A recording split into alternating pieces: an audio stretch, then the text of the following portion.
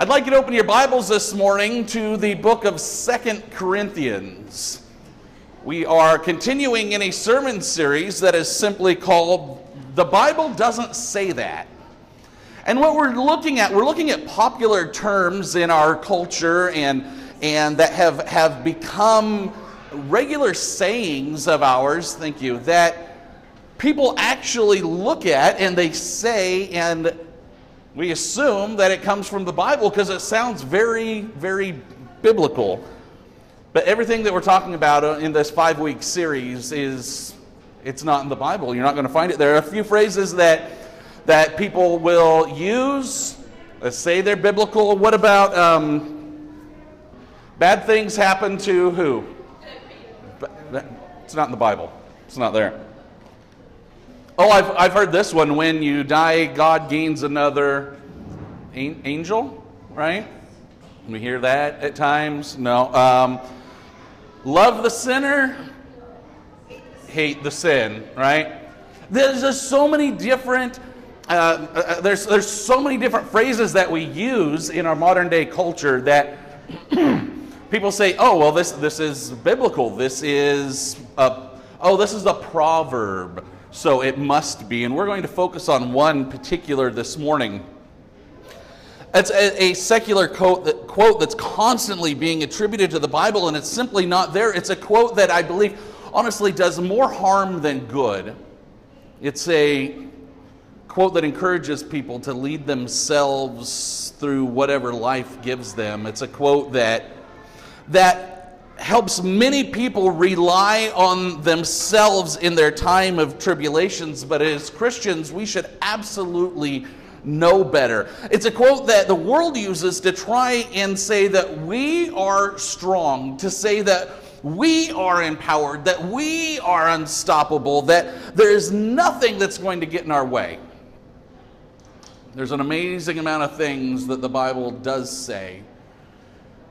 But one of the many points in our culture that the Bible does not say is this. Listen to this. Have you ever heard this? God won't give you more than what? God won't give you more than you can handle. Guess what? The Bible doesn't say that. The Bible doesn't say that. So for those of you really quick who see me walk behind the screen, it's not like the Wizard of Oz thing or anything back there. I promise you it's not. That's just where we happen to keep our soundboard. Yeah, I'm not going back there with big controls and there's smoke coming out. So someday we will get our soundboard back there, but when I hear humming, and I'll come back here to adjust things. So when you ever see anyone walk behind the curtain, they're not Wizard of Oz, and we're not voting. That's all we're doing is making an adjustment. Yeah, sometimes it's like, okay, you know what? I really don't know what to do. Hold on a second. Just hold on. Got it. Got it. We do. You know what? I'm going to do this. I'm going to back up here just a little bit. There is a spot in the Bible that this is attributed to. And so I want you to stay in 2 Corinthians, but I'm going to read you from 1 Corinthians. Stay right there where you're at. 1 Corinthians chapter 10, verses 12 through 14, it reads like this out of the NLV. It says, "If you think you are standing strong, be careful not to fall. The temptations in your life are no different than what others experience, and God is faithful. He will not allow the temptation to be more than you can stand. When you are tempted, He will show you a way out so that you can endure." So somehow we've taken this verse, and with our cultural self-help and even the self-help inside the church, we've twisted this to where it has become one of the most misquoted verses in our culture. People say it all the time. "Oh, God won't give you more than you can handle. I found it in the Bible." No, you didn't. See, it sounds pretty much the same, but it's far from the same. When you take the word temptation out, it entirely changes the message of that particular verse. The focus of the verse changes.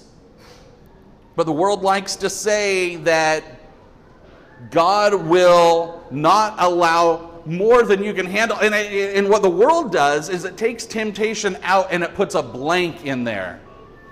And it says, God won't give you more than you can handle. Fill in the blank and put whatever you want in here. It says you're in financial trouble. God won't give you more than you can handle. The verse said temptation, right? That's what the focus is. Now, temptation can have expanded meanings to it, and we can dive into that, but that's not what the original intent was. We start to think that the verse is telling us that we personally have the strength to endure anything that comes our way. Some of us, in a well-meaning way, we may have been sitting across the table from a friend, maybe enjoying a latte and listening to problems, and we just say, you know what, I understand. Maybe we'll put our hands on our shoulder and say, you know what, God won't give you more than you can handle. God won't do that. But in that verse, who's the subject? Who is handling? Who has the strength? God won't give you more than who can handle? Yeah. So it's saying, you have the strength to do this. I don't know that that's exactly what God is saying. I don't think that's what God is telling us. Some people are struggling with medical procedures, and some are struggling with financial insecurity, and others might be dealing with maybe a teenager just gone astray, and children that they just can't manage at times. And we say, you know, it almost seems like an easy out, right? You know what? Hang in there. God won't give you more than you can handle. He won't. It's not what the Bible says. What does it provide other than this misguided worldly comfort that says we can do it on our own? Isn't that misguided? Doesn't it provide, we're going to make it through this? Or that, you know what, this is a normal part of life that we're all meant to endure. There's actually a secondary danger in this saying. Deeply believing that God won't give you more than you can handle, it can make people worry because God has apparently given them a greater capacity for suffering than they currently are experiencing. That they're going to see things that are going to get even worse than they currently are. Maybe that they shouldn't feel as troubled as they do because they have this built-in strength that they haven't even found yet. What about the people that we know in our lives who are living through massive and severe issues? What about a person who just lost a child? What about the woman who has 3 kids and just came home from her second job and found out that her husband has packed his bags and left? The world, by manipulating this verse and changing its meaning, is telling us that they, by themselves, have the power and the strength to get through it. It's saying that you can do this. You got this. I'll be honest with you. Would it be fair to say that sometimes we're simply not strong enough on our own? That by our own human condition, by our everything that we have, which is so limited compared to the resources that God provides, that everything we have is not enough? Sometimes we don't know how to get through the suffering in our lives. Some people will fall into a depression so deep that they will look at a bridge and they will see it as the only way to make the pain stop.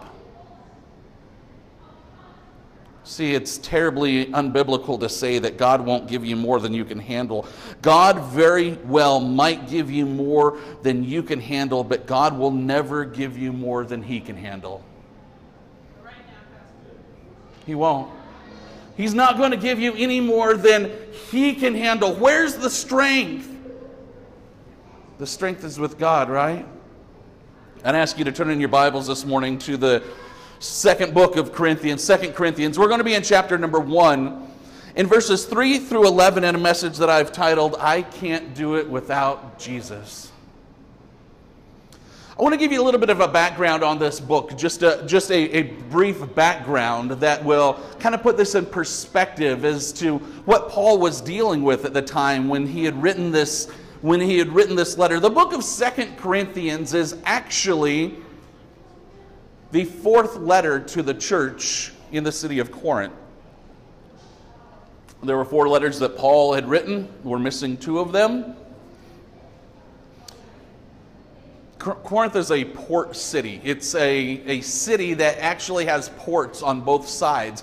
Ships would come in from the Aegean Sea. They would dock, and then people on shore would take cargo from the ships. They would walk it about a mile to the ports on the other side of town. There were ships there that would finish the journey. And so Corinth is a very transient city. There are many people who come to town who leave town. It's almost a Vegas type of place because you're never home, there's no one looking, there's a lot of workers there, and you don't stay very long. So if you can imagine, Corinth is a town that is very corrupt. There's prostitution that runs rampant in the city of Corinth. Crime is up.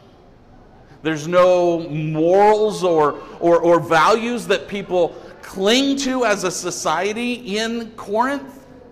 And Paul has stopped on his second missionary journey, and he spent months there in Corinth, and he's working with a Christian church in Corinth. And then eventually Paul leaves, and he continues to keep in contact with this church that is trying to survive in this land of immorality.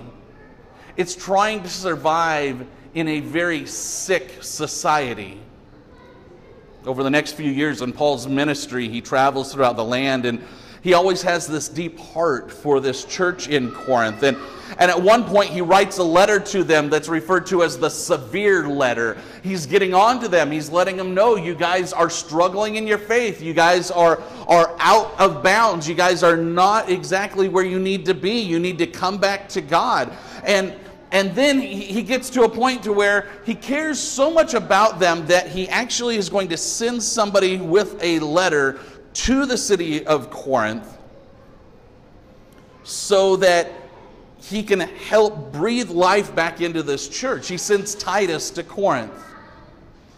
And after a while, Paul is so excited to hear a report from Titus that many Christians in the church have repented, and they've come back, and they're cleaning up their ways, and they're getting back in line with Christ. But wise enough, Paul realizes that even though the church is healing, that chances are there's still some smoldering embers inside the church, that there's still some people in the church who are probably clinging on to the society around them and bringing it into the church. So Paul writes another letter to the church, and it's this letter that we refer to as 2 Corinthians. In the introduction of this book, Paul writes, and he starts discussing the suffering that he himself has gone through during his missionary journeys. And Paul tells them that he's been suffering for the gospel. And he says, I know that you're suffering for the gospel also. You're a church in one of the most corrupt cities, and it's not easy to manage and to live and to thrive and to come back to Christ and to walk the Christian path in a city that absolutely does not want you there. Paul had been doing a lot of suffering in his own ministry. It's so severe that he tells us in these verses that we're going to read, Paul's suffering is so severe that he is actually expecting to draw his last breath very soon. He is actually under what he would define as his own death sentence. He sees that death is at his door. He is accepting that. He knows that his time is almost done. Humanly, he knows that. He knew and he thought he was about to die. We know that there was a thorn in his flesh. We've read about that. And he asked God to take it away 3 times, and God said no. We know that he was beaten and he was left for dead during his journeys. And after it happened one time, God allows it to happen another time. He is physically destroyed, just tore up on this missionary journey that he's been going on. We know that Paul had been thrown in jail on numerous occasions. And contrary to popular belief, jails back in those days really weren't awesome. It's not like you hang around the day room watching Judge Judy all afternoon, you know. The food isn't great. He's thrown in jail and he doesn't have great medical care. He's left to rot. Paul faced something that was beyond human survival, that was so discouraging to him that his ministry is threatened. Then Paul says something in Asia happened to him. He's talking to the church in Corinth. He says, you know what happened to me in Asia? We don't. They did. But whatever it was, Paul is understanding that they know my troubles, and they know that the suffering that I have gone through is so severe that I don't expect to make it through this. We're going to pick up the story in 2 Corinthians chapter 1. We're in verse number 3. Paul writes, all praise to God, the Father of our Lord Jesus Christ. God is our merciful Father and the source of all comfort. He comforts us in all our troubles so that we can comfort others. When they are troubled, we will be able to give them the same comfort God has given us. For the more we suffer for Christ, the more God will shower us with his comfort through Christ. Even when we are weighed down with troubles, it is for your comfort and salvation. For when we ourselves are comforted, we will certainly comfort you. Then you can patiently endure the same things we suffer. When we are confident that as you share in our sufferings, or rather, we are confident that as you share in our sufferings, you will also share in the comfort God gives us. We think you ought to know, dear brothers and sisters, about the trouble that we went through in the province of Asia. We were crushed and overwhelmed beyond our ability to endure. See that again. We were crushed and overwhelmed beyond our ability to endure, and we thought we would never live through it. In fact, we expected to die. But as a result, we stopped relying on ourselves and learned to rely only on God who raises the dead. And he did rescue us from mortal danger, and he will rescue us again. We have placed our confidence in him, and he will continue to rescue us. And you are helping us by praying for us. Then many people will give thanks because God has graciously answered so many prayers for our safety. I would ask you, where in this passage of Scripture does it say anything close to God won't give you more than you can handle? Or does it say anything close to that? This passage shows us that Paul was burdened beyond his strength, beyond his ability to endure. To be burdened beyond one's strength is to have more than you can handle. God, through Paul, is saying people can experience more suffering than they can handle. Sometimes we can. As a matter of fact, according to Paul, God gave the apostle more than he could handle humanly. But Paul also reminds us that in these moments, God has a gift for us. Point number 1 in your notes this morning. For those of you just joining us, you'll see in your bulletin on the left-hand side, there's some fill in the blanks right there. We're a note-taking church. So if you want to take notes, you can take your notes home. Point number 1 in your notes this morning.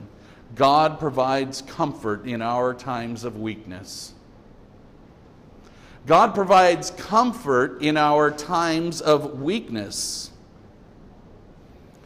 The Greek word that Paul uses here is the word paraklesis. It occurs 10 times in 2 Corinthians. It's where we get a word we might more be familiar with, the word paraclete. It refers to one who comes alongside to help. Comfort often brings to mind the idea of softness, right? Of maybe of ease.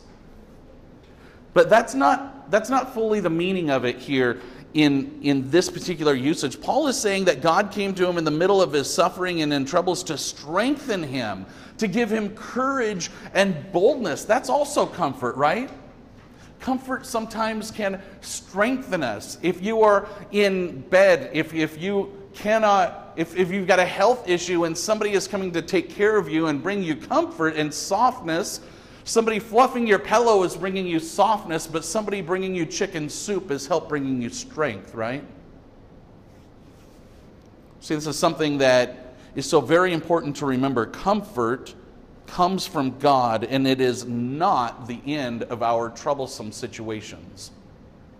God will bring comfort, and it's a gift, and that's our ability to get through our toughest times.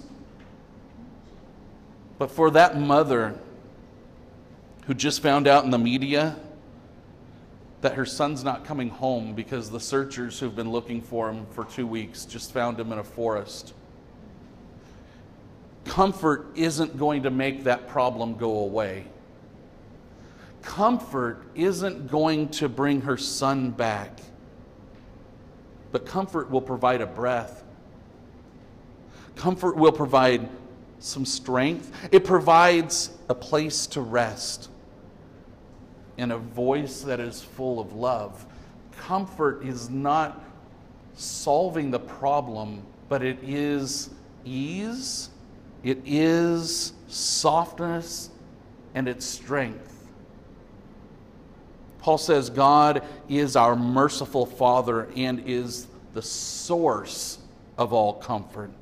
It's so important that we remember this point that Paul is telling us there seems to be this misguided interpretation in our world. Paul says that God is the source of all comfort. How is that different from what our world tells us? Comfort isn't from self.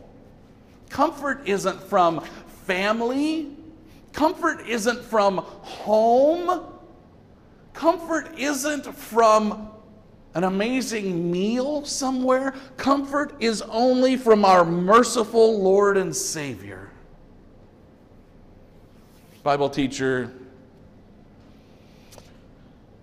by the name of Katie once told a story. She said she was getting out of her car one day and her arms just loaded with books. And she was getting ready to go into her house, but she, as a widow now with 2 young children, just had a very bad day and was hurting. And as she stared at the grass between her car and her house, her mind just went back in time to her childhood when she had been running through the grass towards her dad, just terrified and screaming. And he had scooped her up in his arms and given her comfort. And she wished she could go back to being that little girl again. She wished that someone was there to hold her right then. And as she turned to go into the house, she suddenly saw herself in her mind's eye as this little girl in pigtails, flying down the vast marble corridor of this large home. Oil paintings on the wall, just bigger than life, bigger than anything that she'd ever seen. And you could hear her little shoes that were making noises on the marble floor as tears are just running down her face. And this long corridor that she's running down, at the end it has these 2 huge golden doors just glistening with sunlight, which is coming through these huge cathedral windows. Either side of these doors, there's these 2 magnificently dressed guards holding huge scepters and blocking the entrance to the room beyond. And undeterred, this little girl, she runs straight for the doors and still crying, "Father!" She's crying to her dad.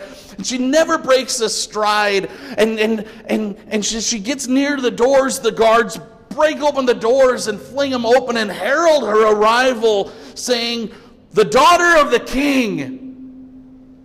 The daughter of the king!" And inside, court is in session. The cherubim and the seraphim, they cry, "Holy, holy, holy." and the elders on their thrones. They're dressed in white, wearing crowns of gold. And they're talking to the King of Kings, but no one slows down his daughter. And oblivious to everything else going on around her, she runs past the 7 burning lamps of fire and the steps leading up to the throne and catapults herself into the arms of the king. And now she is home, wrapped in the arms of his everlasting love. And he reaches up and with one finger just wipes her tears. And he smooths out the sticky hair from her face and puts it back into her braids and says, "Now, just tell your father all about it." Kay Arthur walked into her house that day. She left the books on her table and she walked up to her room and next to her bedside. She just got down on her knees and told her father all about it. God brings comfort. Jesus is the source of all our comfort. And just as Jesus is our source of comfort, as Christians, we are supposed to be able to provide that same comfort to others. But I'll tell you that as much as we try, sometimes we back into popular lines like, "God won't give you more than you can handle." But for us to understand that sometimes people are going through things that they simply cannot handle, we need to remind people that we weren't designed to go through the trials of life alone, that we were designed to walk through them with our Creator. Yeah, trials in our lives can be bigger than us, but they are not bigger than Jesus. Amen? They are not bigger than Jesus. Jesus says in John 16, verse 33, "These things I've spoken to you, that in me that you may have peace. In the world you will have tribulations, but be of good cheer. I have overcome the world." Like someone has strength. It's not us, right? Point number 2 in your notes this morning. Suffering is designed to point our eyes towards Jesus. Did you say, Pastor, did you just say that suffering was designed? Yeah. It's a consequence of the fall, right? From the Garden of Eden. We can all blame Adam. We can blame Eve. I think there's a debate between who ate first, right? We can just blame them both. It's consequence, right? What happened when Adam and Eve, they took their eyes off of God and they listened to the world? Suffering happened, right? Suffering happened. They were taken out of God's presence. Now, I'm not going to say that every time that your eyes are on Jesus that there's not going to be suffering. That's not what I'm saying. We're told that as Christians, we're going to go through trials and tribulations, right? We're going to live through things. We're going to live through times that are not going to be easy for us to manage. But what are we told to do? Turn our eyes where? To Jesus, right? And the world still says God won't give you more than you can handle. Good thing that we don't listen to the world for our authority. Amen? Good thing that we have a book that does not change, and the Bible does not say that. Paul felt like his affliction was more than he could handle, and he wanted to be open about the experience. All through the book of Corinthians, Paul makes the point to boast about his weakness and his need to rely on God for strength. In a few chapters later in 2 Corinthians, in chapter 4, in verses 8 through 10, he says, "We are afflicted in every way, but not crushed, perplexed, not even driven to despair, persecuted. We're persecuted, but not forsaken, struck down, but not destroyed." Verse number 10, always carrying in the body the death of Jesus, so that the life of Jesus may also be manifested in our bodies. Paul had to make sure that his eyes were kept laser focused on Jesus.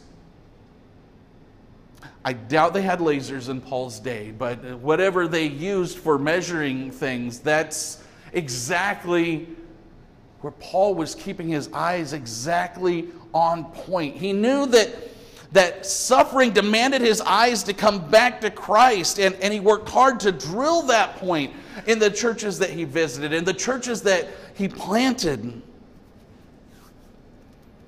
Helen Lamell had a normal childhood, which changed quite drastically in 1875 at the age of 12. She was 12 years old when her family immigrated to the United States, and they eventually settled in Wisconsin. She was an artistically gifted child, a great musical talent.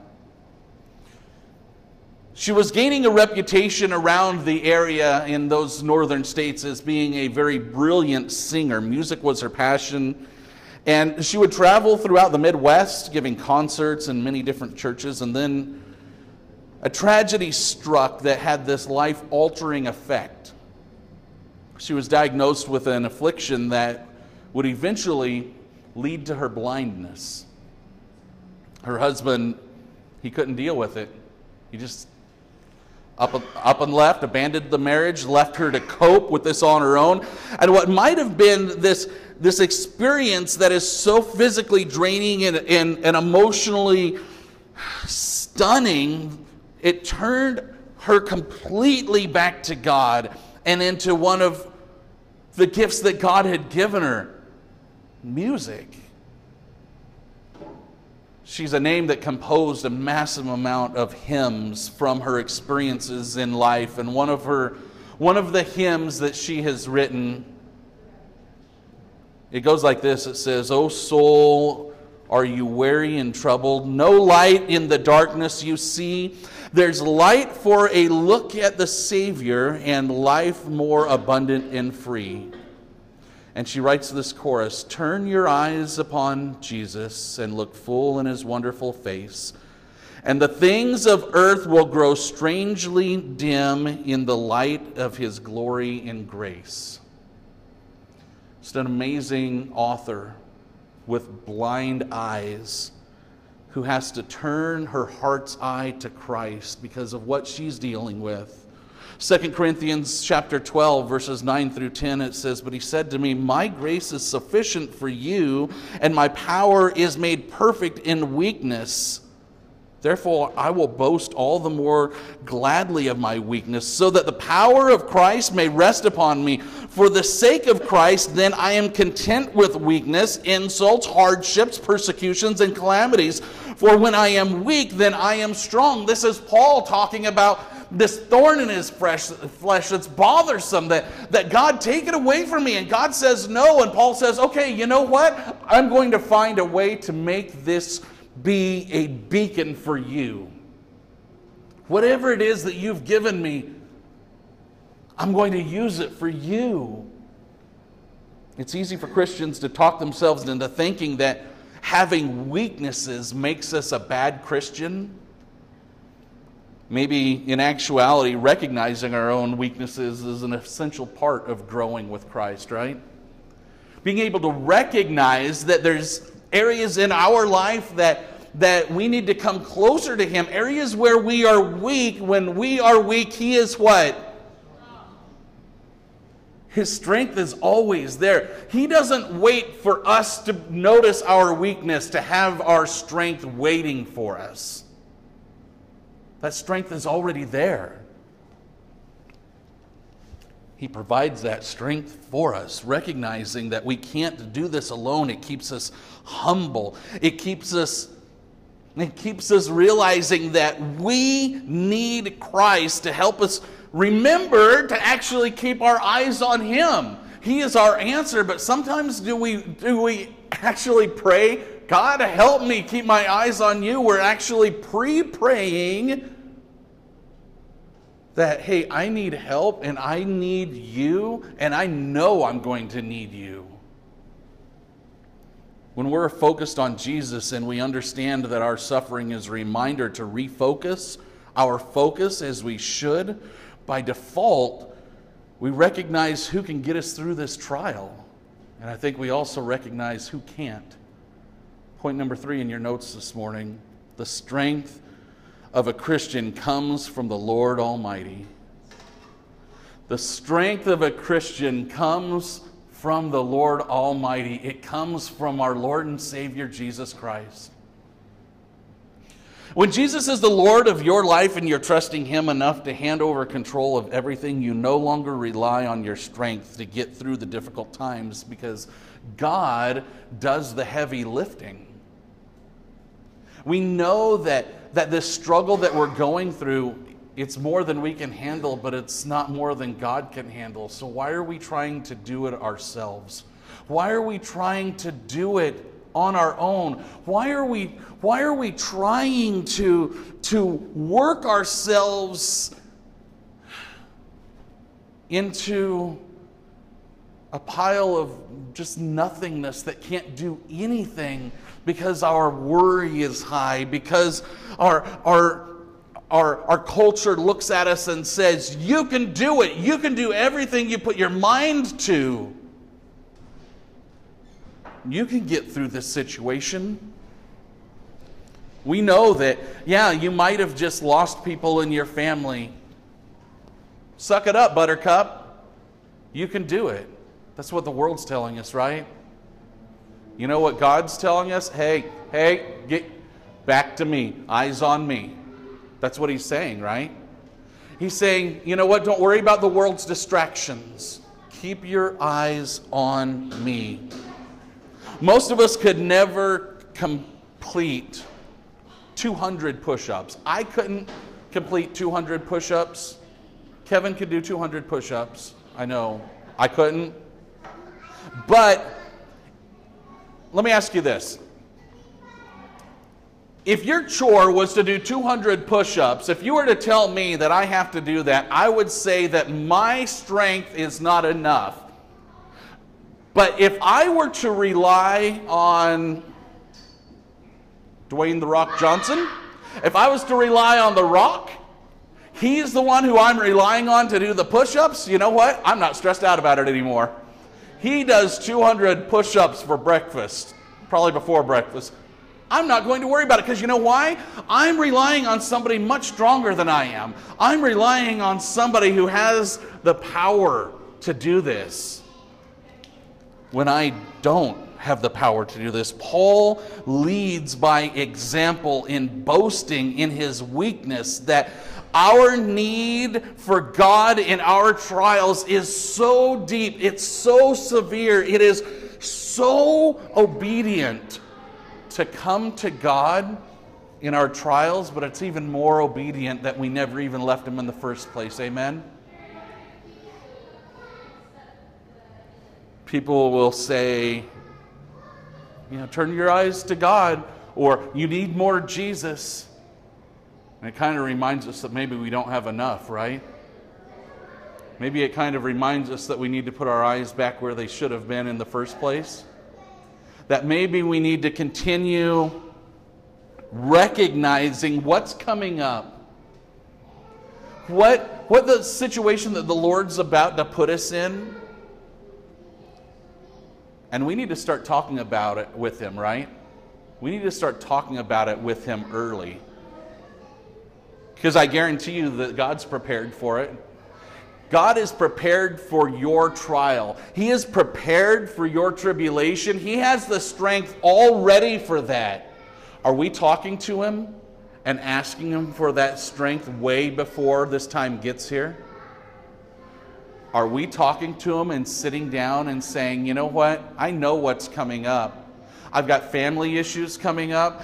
I've got to go to the Christmas event and my sister-in-law is going to be there. I don't know how I'm going to get through this. I don't know if anyone has a sister-in-law like that. I'm not saying I do. I'm not saying I don't. But doesn't this tell us that we need to be laser focused on Jesus? We've got strength. We've got strength in the name of Jesus. Amen? We have comfort in the name of Jesus. Amen? There is a comfort for our weaknesses. There is a strength that comes from God, and only God.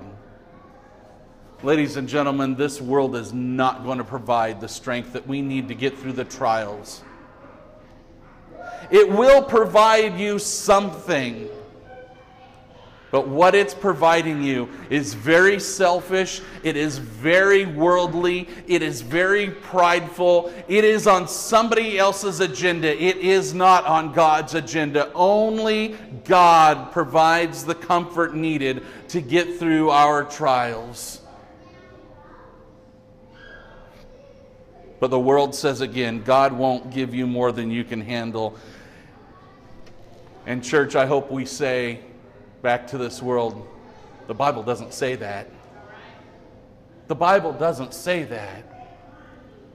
The Bible says that God has the strength to help me get through the troubles that I can't manage on my own. That's what the Bible says. If you're here today and there's that situation in your life that you know right now is just burdensome. It's one of those situations that you don't exactly know how to get through because you haven't been through it before and you haven't solved this problem before. I would ask, are your eyes on Jesus this morning? I would ask, are we looking for the answers in the right place? I'd ask with every head bowed and every eye closed this morning that as we just think about those in our lives and those difficulties that we're struggling with right now, I would pray that we would all take the time to remember exactly where our strength comes from, to remember exactly who our strength comes from, and to remember that God is there and that God not only has the strength for us, has had it planned for us, He wants to give it to us. But if we're going to the world for answers, we're going to get worldly answers and worldly direction. And you know where that's going to lead us? It's going to lead us to a worldly result. And worldly results are full of shame, and they're full of heartbreak, and they're full of hurt. The world does not care about your soul. Only God cares about your soul. The one who created you, the one who knows you, the one who knows exactly how you tick, because He set that clock. He knows. Why are we going somewhere else?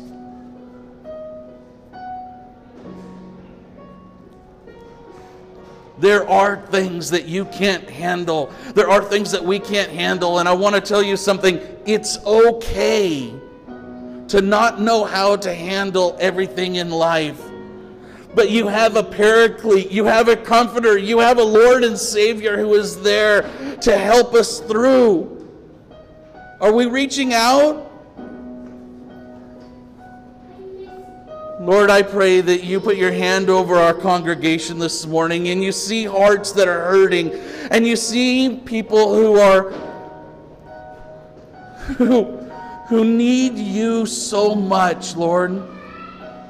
I pray that you'll turn our eyes back towards you so that you are our focus. And our actions are done through the lens of Christ, and our thoughts are thought through the lens of Christ, and that everything we do is for you. And we find our answers in Scripture and in prayer. Lord, we're not always strong, but we come to you for your strength in our weakness, and we come to you because you care and you love us, and we know that you're not going to turn us away. This world is hard, but you and your yoke are easy. Lord, I ask you to bless this congregation this morning. I ask you to reach out to those who are not here with us this morning. Our brothers and sisters who we haven't had a chance to see in maybe a couple of weeks. Lord, those who are suffering from health problems, Lord, and family issues, Lord, reach out and touch them and let them know there's a church here who loves them and desperately wants to be with them again. Lord, we ask that you put your hand on Paris and you touch members who don't know their members. Lord, find a seat in every church for everyone in this city, Lord, to turn the eyes of this community back to you for comfort in our weaknesses and for the strength that only you can provide. Lord, bless us as we worship. I'll be up front if you'd like to pray. Lord, we pray all of this in your name. Amen.